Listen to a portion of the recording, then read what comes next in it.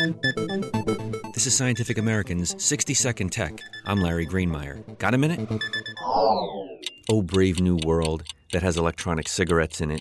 Earlier this year, the U.S. Food and Drug Administration said it wants to regulate electronic cigarettes. The agency has even promised to shell out $270 million to 48 research projects for study of the health risks of vaping.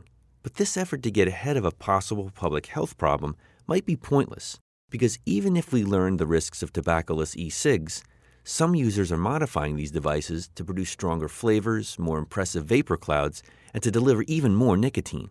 Virginia Commonwealth University is using part of their $18.1 million share of the FDA's money to study this e-cigarette hacking. Of particular concern are modifications that make these devices burn hotter and supposedly produce a larger vapor cloud when exhaled. E-cigarette fans proudly point out that these devices produce water vapor rather than smoke. Scientists, however, want to know what may be carried along with the water vapor, especially when vaping liquids are superheated, possibly emitting formaldehyde and other toxic components. Why, it's enough to make you question one company's choice of renowned vaccine expert Jenny McCarthy to be their e-cigarette celebrity pitchwoman. Thanks for the minute. For Scientific American's 60-Second Tech, I'm Larry Greenemeier.